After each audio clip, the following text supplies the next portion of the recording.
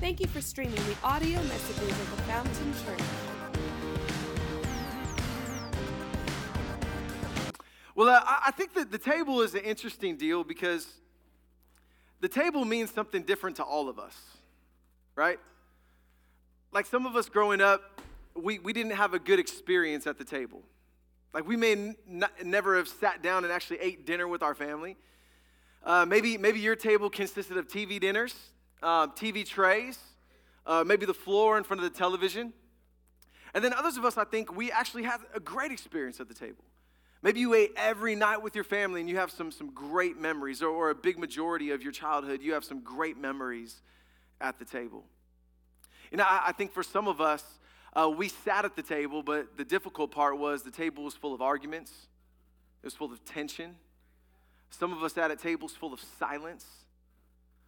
And it was just really kind of a challenging deal. Then I think others of us, even now currently, maybe the table for you is a lonely place. Because maybe you sit at the table, but it's been by yourself. And it's just a reminder of the lack of in your life. And I want you to know that I want to be sensitive because I know that the table can be sensitive to different people. I mean, if you don't know anything about sitting at the table growing up, you probably, don't really know what you missed out on. If you really love the table, it's probably really sacred to you. But I want you to know that I've experienced both. Like, I know what it's like to sit down and have a great meal with family, but also know what it's like to have some beanie weenies and cup of noodles in front of the TV, right, on some of those late work nights. But as we dive into this series, I was looking at my kids the other day, and we try our best to sit down and eat dinner at the table together. And you guys know the complexity with the 8-year-old, a 6-year-old, and a 3-year-old of trying to get them to navigate around the table. It's a little bit chaotic, right? It's not uncommon that we sit down at the table and then right away somebody wants to get something to drink, and then another one wants to get something to drink, and then they drink all their water, and then, all that good stuff. And then they want to hurry up and eat so they can go and play. Anybody, does that ring a bell to anybody here? And we want to teach our kids, like, the importance of the table. But not just because we want them to have good manners, which is important, and we do. And not just because we, simply don't want them to embarrass us at restaurants as they're trying to run around and throw themselves and lay down, all that good stuff. If you have kids, this will make a lot of sense to you. But we just don't want them to sit at the table because they're supposed to, but we want to help our kids see the vision of the table, to see the potential and the possibility of what God can do at a simple thing like the table. I think what's interesting for me is that, as you can see from this table, the tables are getting smaller and smaller these days. Shout out to IKEA. It's really interesting. Back in the day, the goal was to get a large dining room table. Because the thought was we want to host people. We want to have neighbors over, right? We want to show some hospitality. But now it's a little bit of a different day. Now, we don't think so much in those terms. Maybe some of us do, but I think the majority of us, we don't think as much around the table as we used to. I think for us today, we don't have a lot of time to sit at the table. And honestly, if you live in the Bay Area, we don't have a lot of money to host a lot of people at the table, right? Because it can be challenging. I think that some of us, it's just the fact that the table is getting smaller is because we don't have the space to put a big table. But here's the beautiful thing is even though the table may be shrinking in size, it does not have to shrink in purpose.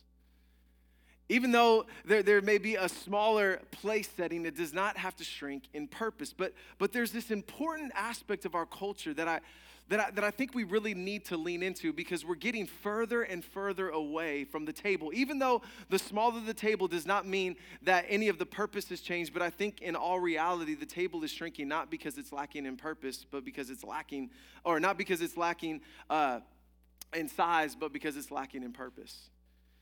And so I want to give you this picture, Starbucks. Anybody familiar with Starbucks?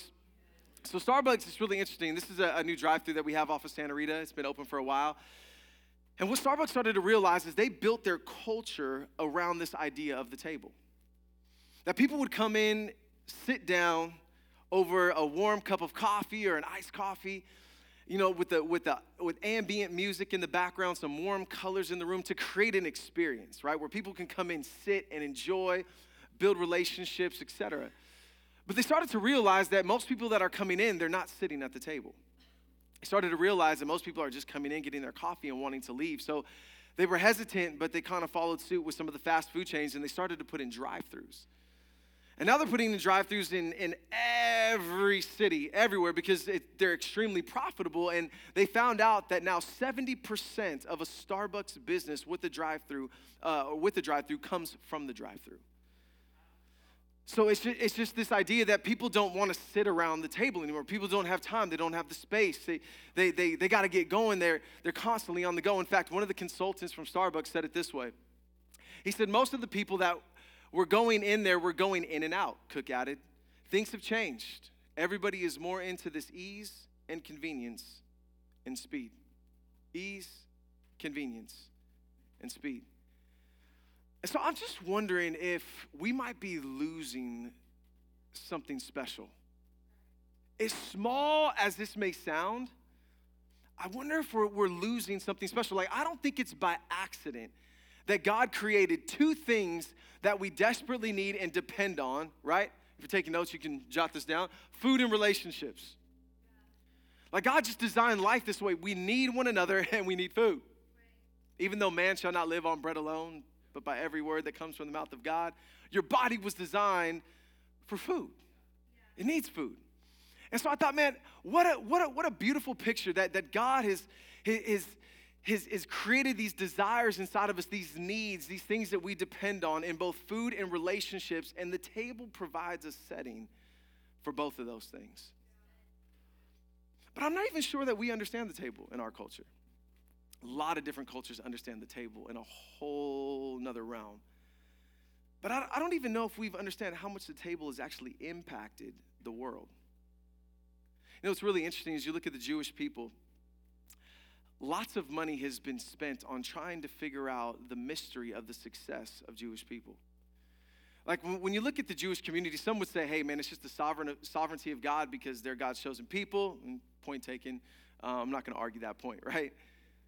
But a lot of homework has been done on trying to figure out why in the world, when it comes to Nobel Peace Prizes, do they average in about 40 to 50 percentile? Why, when it comes to the Pulitzer Prizes, that they average in about 25 to 30 percentile? And why, when it comes to patents of innovation in medical and technology, do they land in the realm of 40 to 50% of the patents that exist? When this population, they only make up about 14 million Jewish people in the world, many of which there would have been a lot more if it wasn't for the genocide through the Holocaust. But 14 million people, I mean, the statistic, the insignificant amount of people that is compared to the rest of the world is just mind-blowing. It's like 0.0002%, something crazy like that. Just a very small, what seems to be insignificant number, but completely have a huge impact on our lives and how we function today. It's mind-blowing. And so as millions of dollars have gone into research to try to figure out, man, what is the secret? What is the secret? And now I'm careful not to throw every Jewish person into one category, but I think when it comes to the Jewish heritage, there are some things that as they began to investigate, they started to find on this journey. And it wasn't something that you would think. It wasn't necessarily education. It wasn't necessarily even the synagogue or their religious belief, even though it's kind of tied. But what they found through all of this research and millions of dollars of investment was it all pointed back to pretty much one of their most holiest moments of the week on the Sabbath, found at the table. It's at the table. Because at the table, what happens at the table? Well, see, in Jewish culture and in their heritage, they would talk a lot about stories. They would tell a lot of stories in the scripture. And that was what they would do. One of the matriarchs or patriarchs of the family would sit and just tell the story of David, tell the story of Esther. And they said that you could never tell the story, or you completely didn't understand the story until you can see yourself in David's shoes as he's staring Goliath, or in Esther's shoes as she's looking at the king in the face. I mean, this is a big deal. They would sing songs at the table. And I think the beautiful thing is the kids didn't have a separate table. Kids don't sit at a little table. No, they sit at the table. Everybody gets a seat at the table. And so after telling stories and singing some songs, and there's so much I can go into on the Sabbath when it comes to the food and the preparation and all of that stuff. And then they would go into a time of debate. And I think this is so special because they invite the kids to ask the tough questions about Jonah being swallowed by a fish, because they know that the greatest story, that God's story, cannot be challenged by anything. So they welcome debate at the table. Ask any question. And so see, as they're sitting at the table, what's happening is their hearts and their lives, their imagination, and their identity is being formed at the table. And so by the time that they're teenagers, for mass majority, I'm not throwing everybody in this category, but for mass majority that participate in this heritage, what ends up happening is when they're teenagers, they're not trying to find who they are. They already know who they are. And so they can spend their time, because their identity is secure, they can spend their time focusing on, man, how are we going to impact, innovate, and change the world? And this is not my opinion. This is just research that has been done in regards to this community. And I think it's special. When you think about the table, one of the pieces of data that I came across, it was probably the most mind-blowing, is that when it comes to predictability, when it comes to predictive academic success, there's a small piece of data that's come out recently that says you are more likely to thrive in high school and college. You are more likely to skyrocket above everybody else if you have at least 3 meals at the table a week with your family. It's just incredible. The simplicity, yet the power of the table. And the table's supposed to be life-giving. I mean, it's not supposed to be a place of a downer. Like, food is enjoyable. I mean, there's this sense of gathering around and sharing and confessing and talking and wrestling. There's just a beauty of conversating as two things happen, as our bodies are being refreshed, fueled, are enjoying, and relationships are being built.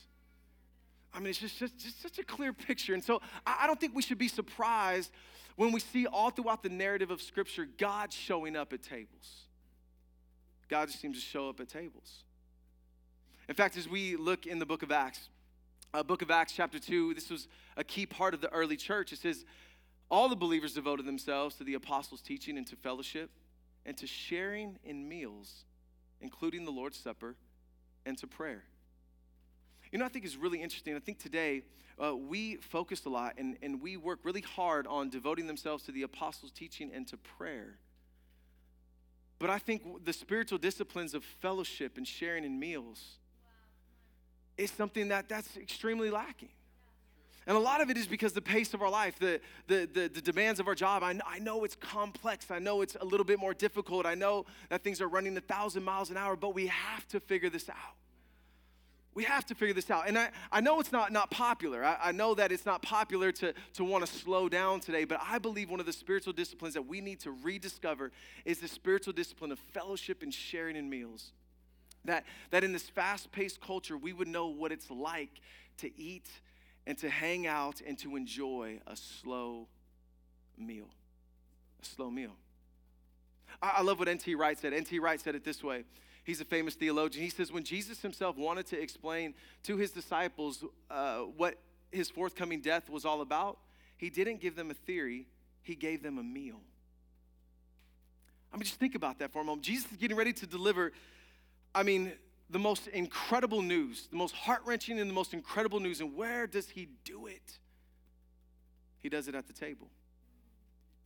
He does it at the table as he's sharing a meal with his disciples. And Matthew is really going to help us. This is going to be our theme verse as we navigate over the next several weeks. And it's found in the Gospel of Matthew 26, verse 26. It says, as Jesus was getting ready to deliver this news, he says that they were eating, and Jesus took bread. And after blessing it, he broke it. And then he gave it to his disciples. And he said, take, eat, for this is my body. And I think it's incredible because all of a sudden we see this beautiful tapestry that God is weaving all throughout the New Testament of this blessing, this breaking, and this giving. And we see it happen all the time. I love what Eugene Peterson said. He said it like this. He says, Eugene Peterson has observed that this pattern of being blessed, broken, and given is at the heart of the Christian story. There he rightly insists, this is the shape of the Eucharist, this is the shape of the gospel, this is the shape of the Christian life. This beautiful picture at the table is a beautiful picture of how God has designed us and called us to live as followers of Jesus, that our lives would be lives of blessing, of breaking, and of giving. That our lives would be blessed, that they would be broken, and that our lives would be given. And so we're just going to look at one thing today. We're just going to look at this first one, that the table, if you're taking notes, you can jot this down, that the table is a place of blessing. The table is a place for blessing. I think about all the incredible moments that I've had at a table. I've had some bad moments at the table. But I try to remember the bad moments, and I couldn't remember a ton of them. But I deeply remember the good moments. And I remember that it was at a table that I sat across from my in-laws, and I asked for my wife's hand in marriage. Like how special, over a meal. And you guys know I was buying that day. Important, guys, just letting you know. If you're going to go to a table, and taking your in-laws out, make sure you're buying. And then it was at a table that I proposed to my wife. We went to Napa, and I had it all set up.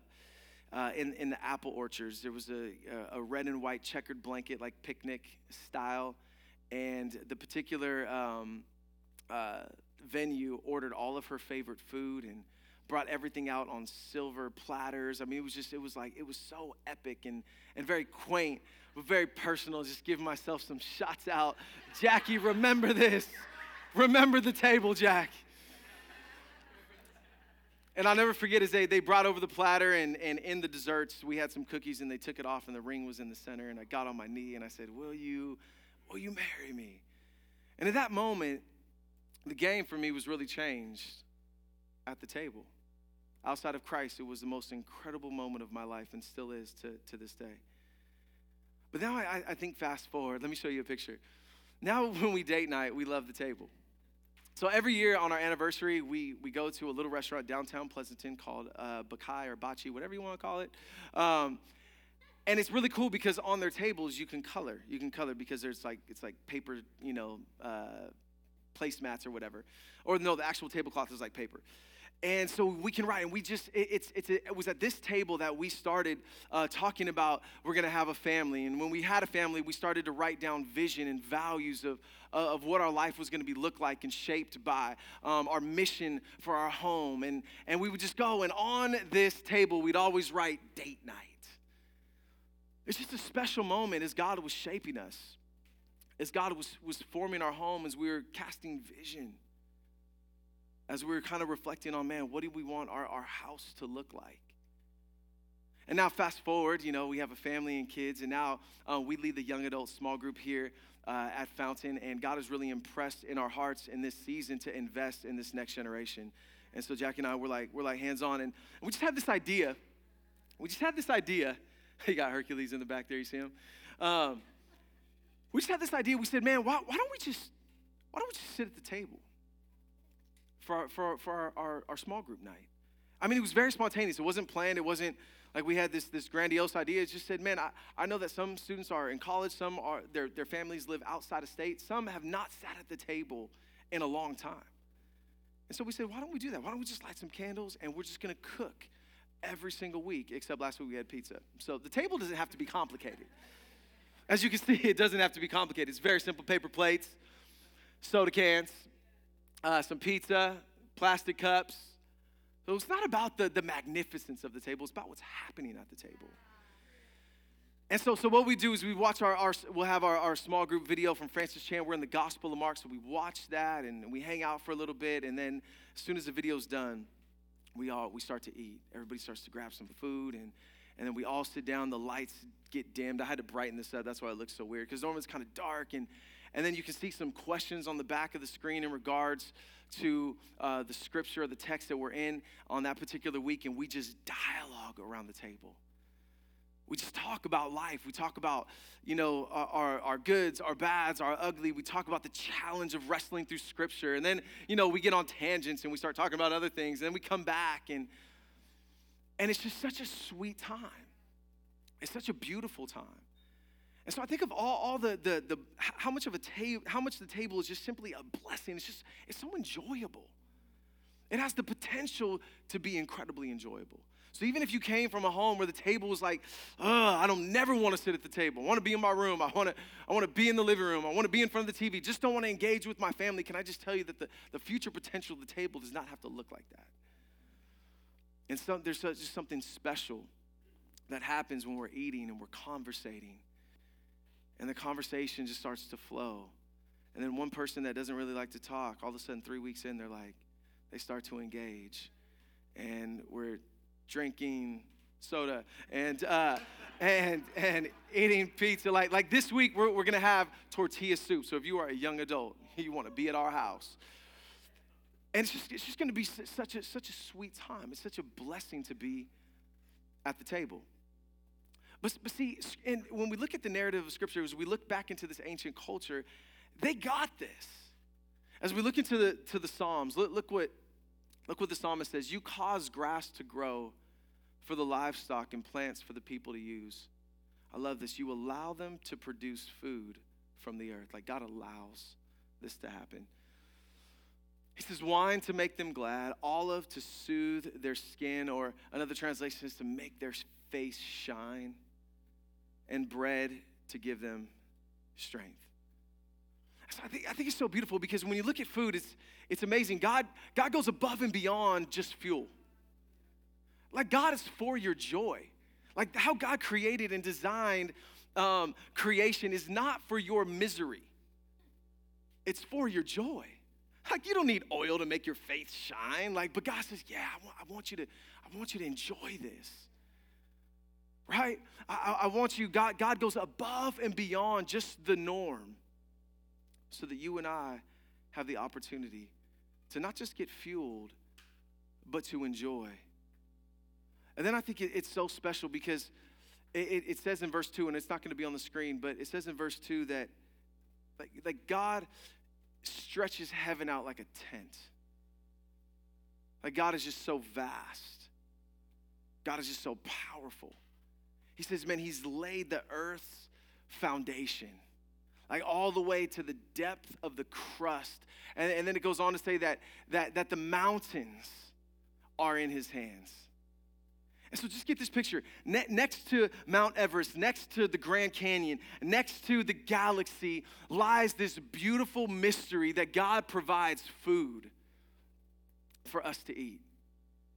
Like next to all of those things, God places this idea of a plate that I allow food to be produced for your joy, for your well-being. And I just think that's so awesome, because I don't know if you're like me, but many times I miss that reality. I miss the reality that an opportunity to sit down at a meal is an opportunity for worship and to glorify God and to think about all the goodness that God has allowed. So I think fast food is so crazy. It's like, I love it. I love fast food. I love Taco Bell after worship practice. It's confessions, right? I love In-N-Out. Like I love fast food, but there's something about when you're making something from scratch and all of the ingredients, you realize the complexity of the table. And it allows you to say, God, in all of your goodness, you thought about these spices that would touch our 10,000 taste buds. Right? If God wanted just to create food for fuel, why 10,000 taste buds? But God says, listen, all of these intricate things cause us, you and I get to enjoy a Chipotle burrito more than anybody else on the planet. Because people just eat it and they're like, man, this is good, but we get to eat it and we're like, God of heaven, who brought forth cattle, right? And beans. Some of you guys are like, if you're a vegetarian, I'm just throwing it out there. The cows enjoy your grass, they do. But listen, it's because God allows. So all of a sudden, feeding the hungry starts to take on a whole different meaning. Not just so that they can get fuel, but so they can experience the wonder and the beauty and the majesty of God and his goodness toward them. See how much that just kind of changes the game? But I think it's hard for us because we live in a fast food culture. And pretty good. We live in a fast food culture where we don't have time for this. We don't have time to sit. And you say, well, I'm by myself. Man, you have a phone. Call somebody. Right? If it's your house, gather them up. It's going to be chaotic. Who cares? There's a little bit of chaos at the table. But I'm just wondering if we have missed the potential of what can happen in our day at the table because we're going so fast. And I love this because Jesus continues to give us a great picture of this in Luke chapter 9. There's about 5,000 people, just to set the stage for you, 5,000 men, not including women and children. Jesus is preaching all day. It's getting late. And his disciples say, as the day was near its end, the 12 came to Jesus and said, dismiss the crowd so they can go to the surrounding villages and the countryside for lodging and food. That's a great strategy. God, send them home. We don't have enough for these people. Get them out of here. And he said, we're in a desolate place. But Jesus told them, you give them something to eat. For we only have 5 loaves of bread and 2 fish, they answered. Unless we go and buy food for all these people, and there were about 5,000 men. That's an expensive small group. That is an expensive small group night. But I love Jesus' response. Look what he says. He said to his disciples, have them sit down. Have them sit down in groups of about 50. Like, have them sit in some groups together. And it says the disciples did so, and everybody sat down. You know, the beautiful thing about the Good Shepherd is sometimes he makes us lie down in green pastures. Because as sheep, we just don't know how to lie down sometimes. And I'm just wondering for many of us, man, we're moving so fast, but I wonder if sometimes we're not able to receive because we're not able to sit long enough to receive. Like there's something about being in a posture of sitting. There's something about being in a posture of rest that positions our heart to receive. You know, one of the greatest ways that God speaks to me, it's not what you think. It's not like, you know, you may picture me as a pastor in this place of prayer in this, you know, dark room somewhere with a candle. But where God speaks to me the most is in the twilight when I'm getting ready to wake up in the morning. It's when I'm at my stillest place because God knows me. You know, my brain errs on the side of anxiety. I'm just want to go. And God knows it's in the stillness. It's when I'm lying down, when I'm sitting in such a posture that God's voice is so clear to me because it's just everything else is still. Everything else is silenced. And that's why, you know, here it's really important to us because sometimes it's hard to receive when we're not sitting. You ever try to eat standing up? We do this all the time. I'm guilty of this. Like, no, you got to sit down. I'm just going to pace.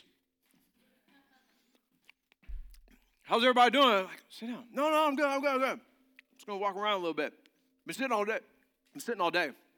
So you need to walk, and that's cool. I'm not hating on that. I do that all the time. But if we're always walking and we're never sitting, man, I'm just telling you that it's hard to receive when you're always in motion.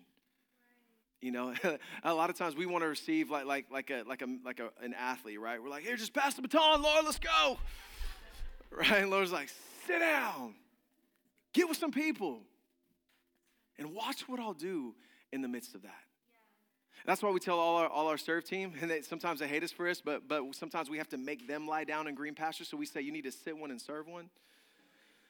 Because it's really important. We know that as we're serving, sometimes we're not in a posture of sitting, so it can be really hard to receive what God wants to speak. Because we're distracted, we got so many things going on.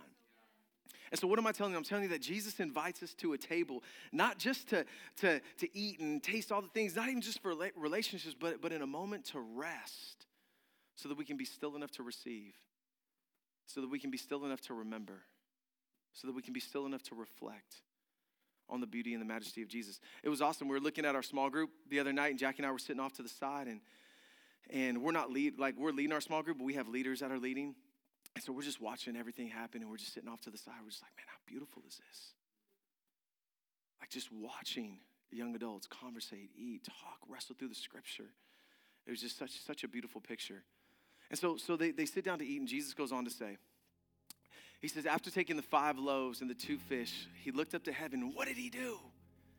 He said a blessing over them. Then he broke the loaves and he gave to the disciples to set before the crowd. The table was set, and they all ate and were satisfied. And what was left over? Come on, God is in the business of leftovers. Like we serve a God of leftovers. Like there's always more than enough. There's always more than enough at his table. He told David, he said, Dave, your cup's gonna overflow.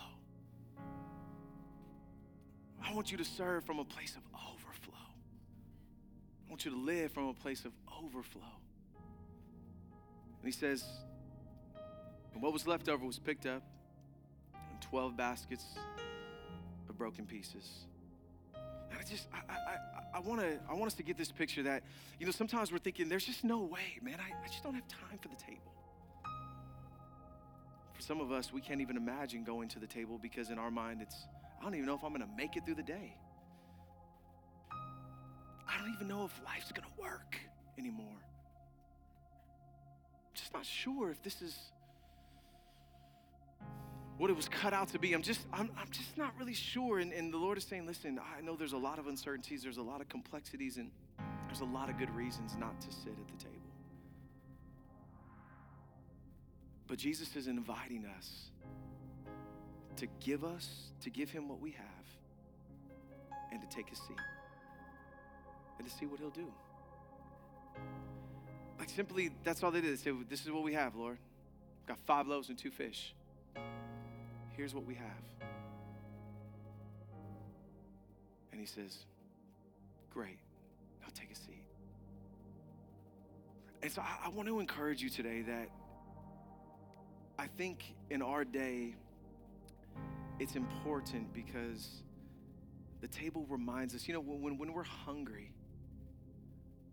all of a sudden, it's a great reality, not just of that our body needs food, but of how dependent we are upon the Lord. I mean, Jesus incorporated this reality into the Lord's Prayer, right? Give us this day our daily bread. Like food reminds us, our hunger reminds us of our desperate need for him. But again, sometimes we're moving so fast and we're just going. But at the table, we're able to hear a little bit more clearly. We're able to reflect a little bit more deeply. We're able to remember the reality of what we're doing, especially over communion. Like I'm blown away. I was convicted of how little we take communion in our house. I'm just like, man, and we do, but I'm like, man, this needs to be a regular part of the table. And I look at my kids running around and all this, and there's some beauty and it's fun in that, but I've also thought man, we've kind of set this tone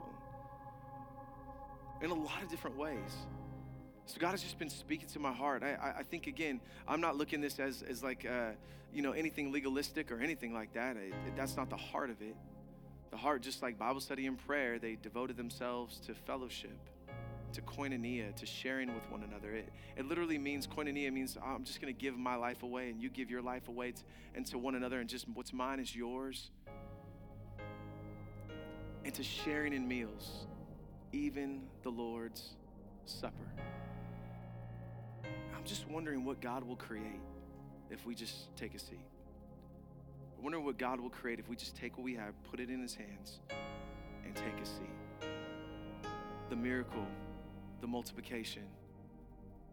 Now, God, I just can't do it. God says, yeah, give me what you have and take a seat. The creativity, the healing, the innovation of what could happen at the table, the shaping, the forming. But the beautiful thing is this, it all starts with Jesus. It has to pass through his hands. Our lives have to pass through his hands. Let him bless us. Let him break us. And let him change our heart in such a way that we would give ourselves to the world. It's a table of blessing, ladies and gentlemen. And it's a table that the Lord is inviting you to. So over the next couple of weeks, over this next week, I want to encourage you. Say, well, what do I do with this? Keep it simple. But maybe you say, well, we don't even have any kids anymore. Yeah, that's a great time to sit at the table again. It's a great time to sit at the table. Set the table. Or should I say the table is set? The Lord's just waiting for you to take a seat. Like you say, what if I'm by myself? Again, listen, you're not by yourself because you're in community here. And I know sometimes it's hard because of work schedules to get connected to a small group. But I want to encourage you to get plugged, get connected. Man, listen, you can invite people to your home to sit at the table. It doesn't have to be this huge deal. It could be just a handful of people. We like to say this, at least 3, because 2's a date, right? So don't be like, hey, would you come to my table? The table ain't set for that, gentlemen. Don't get any ideas there. But we need this Christ-centered community. We need this fellowship. And so next week we're starting breaking bread dinner parties within our small groups. We're going to be doing this throughout this every semester. And so what am I saying? I'm saying, hey, get to one of these parties. Listen, if you're already a part of a small group that's doing one, we told all our young adults, man, let's bring as many people to the table as we can. Invite your friends, invite your coworkers. We got some people in our small group, man, that like they don't have a relationship with Jesus. They're navigating through stuff. They're trying to figure it out. We're like, yes, that's what it's about. And you're going to hear more about that on this series. But I just want to encourage you, man, sign up today. Get plugged in. Take a seat. Just give him what you have. Trust him with it. Take a seat. Get around some people that want to see God's best and see what he